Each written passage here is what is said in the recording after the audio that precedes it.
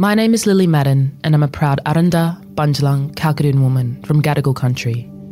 The Daily Oz acknowledges that this podcast is recorded on the lands of the Gadigal people and pays respect to all Aboriginal and Torres Strait Islander nations.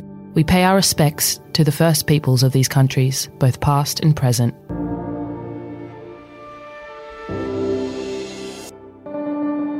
Hello, how's your summer going? Are you on a road trip? Are you recovering from a big party in the sun? Or are you just taking a quiet walk? Whatever the case is, you are listening to a special summer series of the TDA podcast. Now, the whole idea here is that every day we're going to throw back to a different episode from last year. We've sat down and chosen some of the most listened to stories of 2022. But we've also thrown in some of the stories that may have gotten left behind in the news cycle, and we think they warrant a bit of an update.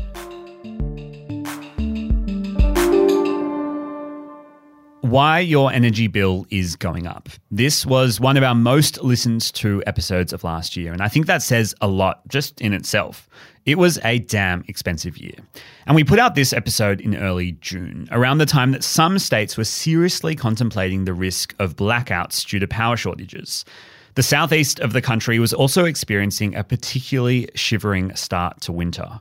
I think that now we've been living with this issue for a while. It's really interesting to go back to where things started as a reminder of why our energy bills are higher as we head into 2023.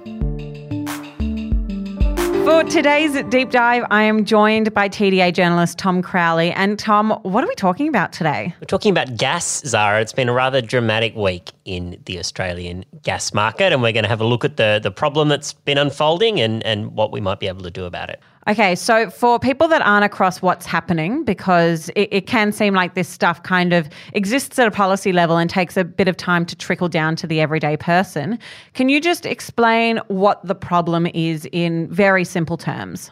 I can. So gas, which we use in many houses at least for stoves and for hot water, and which a lot of businesses use for a range of different purposes, is quite expensive at the moment, particularly in Victoria. So this is kind of like the eye-catching headline number. So as people who pay their own gas bills will be familiar with, the price of gas for sort of a normal household usage, maybe say like a gigajoule, which is about what a household would use in 2 weeks, that's normally about $10.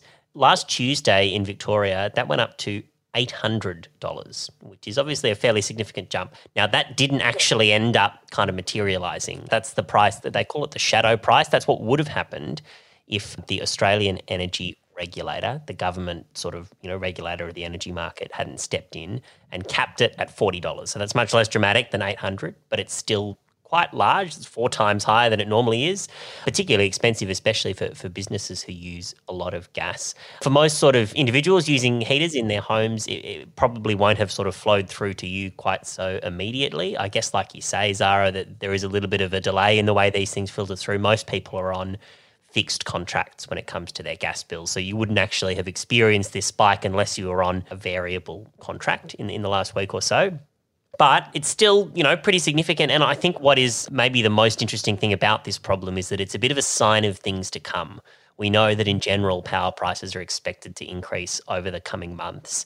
And we think for a number of reasons that we're going to start getting more problems like this.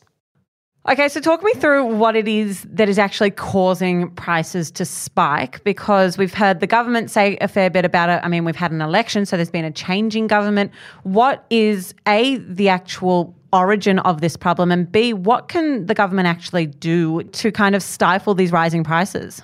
Yeah, so let me start with the cause, because there are a few of them. Firstly, there's a global problem, right? And the global problem comes back to, as so many global problems at the moment do, to the situation in Russia and Ukraine. Russia is a significant provider of gas to a lot of parts of the world, and in particular to Europe. And so sanctions, where, European kind of allies of Ukraine are trying to buy less Russian gas, that's meant that they're trying to buy that gas elsewhere, including from Australia, which exports from Queensland in particular a large amount of gas. And it means basically around the world that the remaining gas has become a lot more valuable. And so that's pushing the price up. And it's also meaning that, Australian exporters, they're getting a lot of money for selling their gas overseas. And so that's sort of, Australia has historically had a lot of gas, and that's one of the reasons why Australia tends to export gas to the rest of the world. So that's creating some problems both with price and supply at home. Add into that fact the fact that we're actually starting to kind of run out of our local reserves of gas here in Australia, particularly in Victoria. Victoria is a state that's always had a lot of gas reserves, but despite kind of warnings that we're starting to run low on that over the last kind of decades, sort of very little has been done to either shift our reliance off gas or to kind of change, the amount that we export. So that's another part of the problem. Then you add into the problem that we're actually asking gas to do a lot in our energy market at the moment. I mentioned before we use it for our stoves and we use it for hot water, but gas is also a backup source for all kinds of electricity, even, kind of switching lights on. It gets used in the national electricity market as a backup when the other sources of electricity don't work. For example, coal.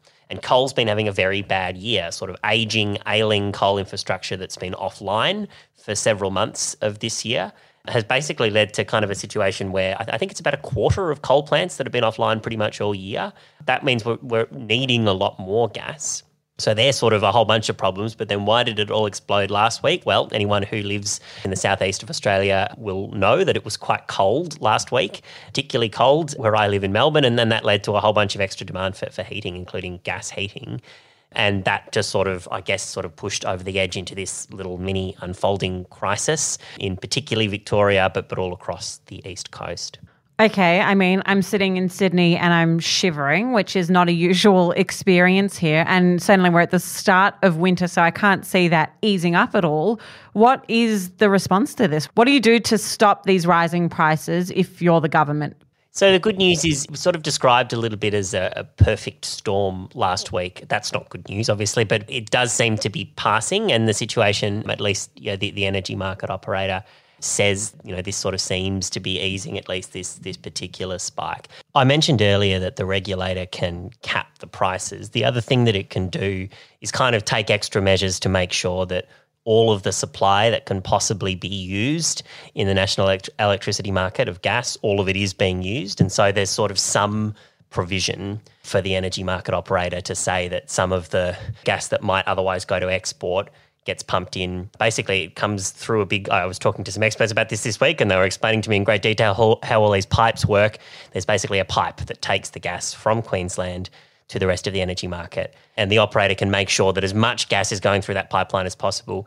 That's been done. Once that's been done, there's kind of not much else. So there's sort of been some calls for the government to use some additional special powers. The Turnbull government gave them in 2017 was essentially kind of demand that gas stops being exported. That's oversimplifying it, but that's roughly what it does. But the government's pointed out that, there's sort of some sort of risk in cancelling contracts like that for gas that's already been there to export. We are putting as much gas through that pipeline as possible already, and see that there's a bit of a delay in that trigger, that it would take about 6 months to work. And so the government so far has been saying they're not going to take any knee-jerk steps, and recognising that there are no short-term problems.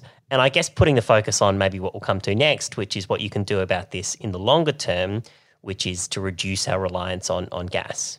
You read my mind. I remember during COVID that one of the sentiments of the government was that it was going to be a gas-fired recovery, and that the recovery of the economy would really rely on gas. So A, has there been a shift from the last government to this government and how they think about gas? And B, this government took more ambitious emissions targets to the last election. How does that play into the role of gas in our energy market today? Yeah, that gas-led recovery language that you mentioned that the government spoke about during the pandemic was a strange one in the context of this situation where we know that we are running down our reserves of gas. And it's certainly true that the gas we export is giving Australia a lot of money. But we do know that at some point, because of the climate change implications of the gas that we use, for a number of other reasons, we're going to have to reduce our reliance on gas at some point. And that the general consensus is that the answer to that is a lot more renewable energy, that renewable energy with the right transmission and storage capacity is a lot more reliable. Our coal infrastructure currently is, which is obviously contributing to part of the problem, and to our gas reserves, which we're starting to wind down and which also have that emissions impact. And so we know that for not only climate change reasons, but for reliability reasons, an increased embrace of renewables, and that's a take-up that's been quite slow due to kind of inactivity by both the federal government and state governments over a long period of time. The general consensus among experts is that no Australian governments have really been taking this issue and the urgency of the transition or preparing to transition away from gas and coal and towards renewables seriously enough. And so that is starting to happen, but it can't happen quickly. There are a lot of quite significant changes, and the sense that I got from speaking to experts this week is that one of the reasons it's not an easy fix is that the changes you've got to make to the energy grid to prepare us for renewables to be able to take on a bigger and bigger load, which again is sort of to do with how can you kind of store renewable power for when the sun's not shining and all that sort of thing. That's going to take a long time, and that in general Australia is kind of 10, 15 years behind where it should be in preparing for this. So beginning to think about that challenge and how we can, I suppose, accelerate that transition is a really important challenge for the government.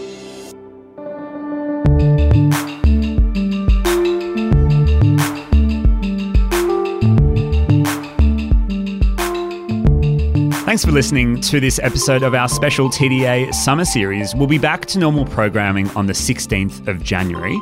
But if you want some more breaking news in the meantime, open your phone and find us on Instagram. It's currently where over 410,000 Australians get their news, and we are on even though you're on holiday.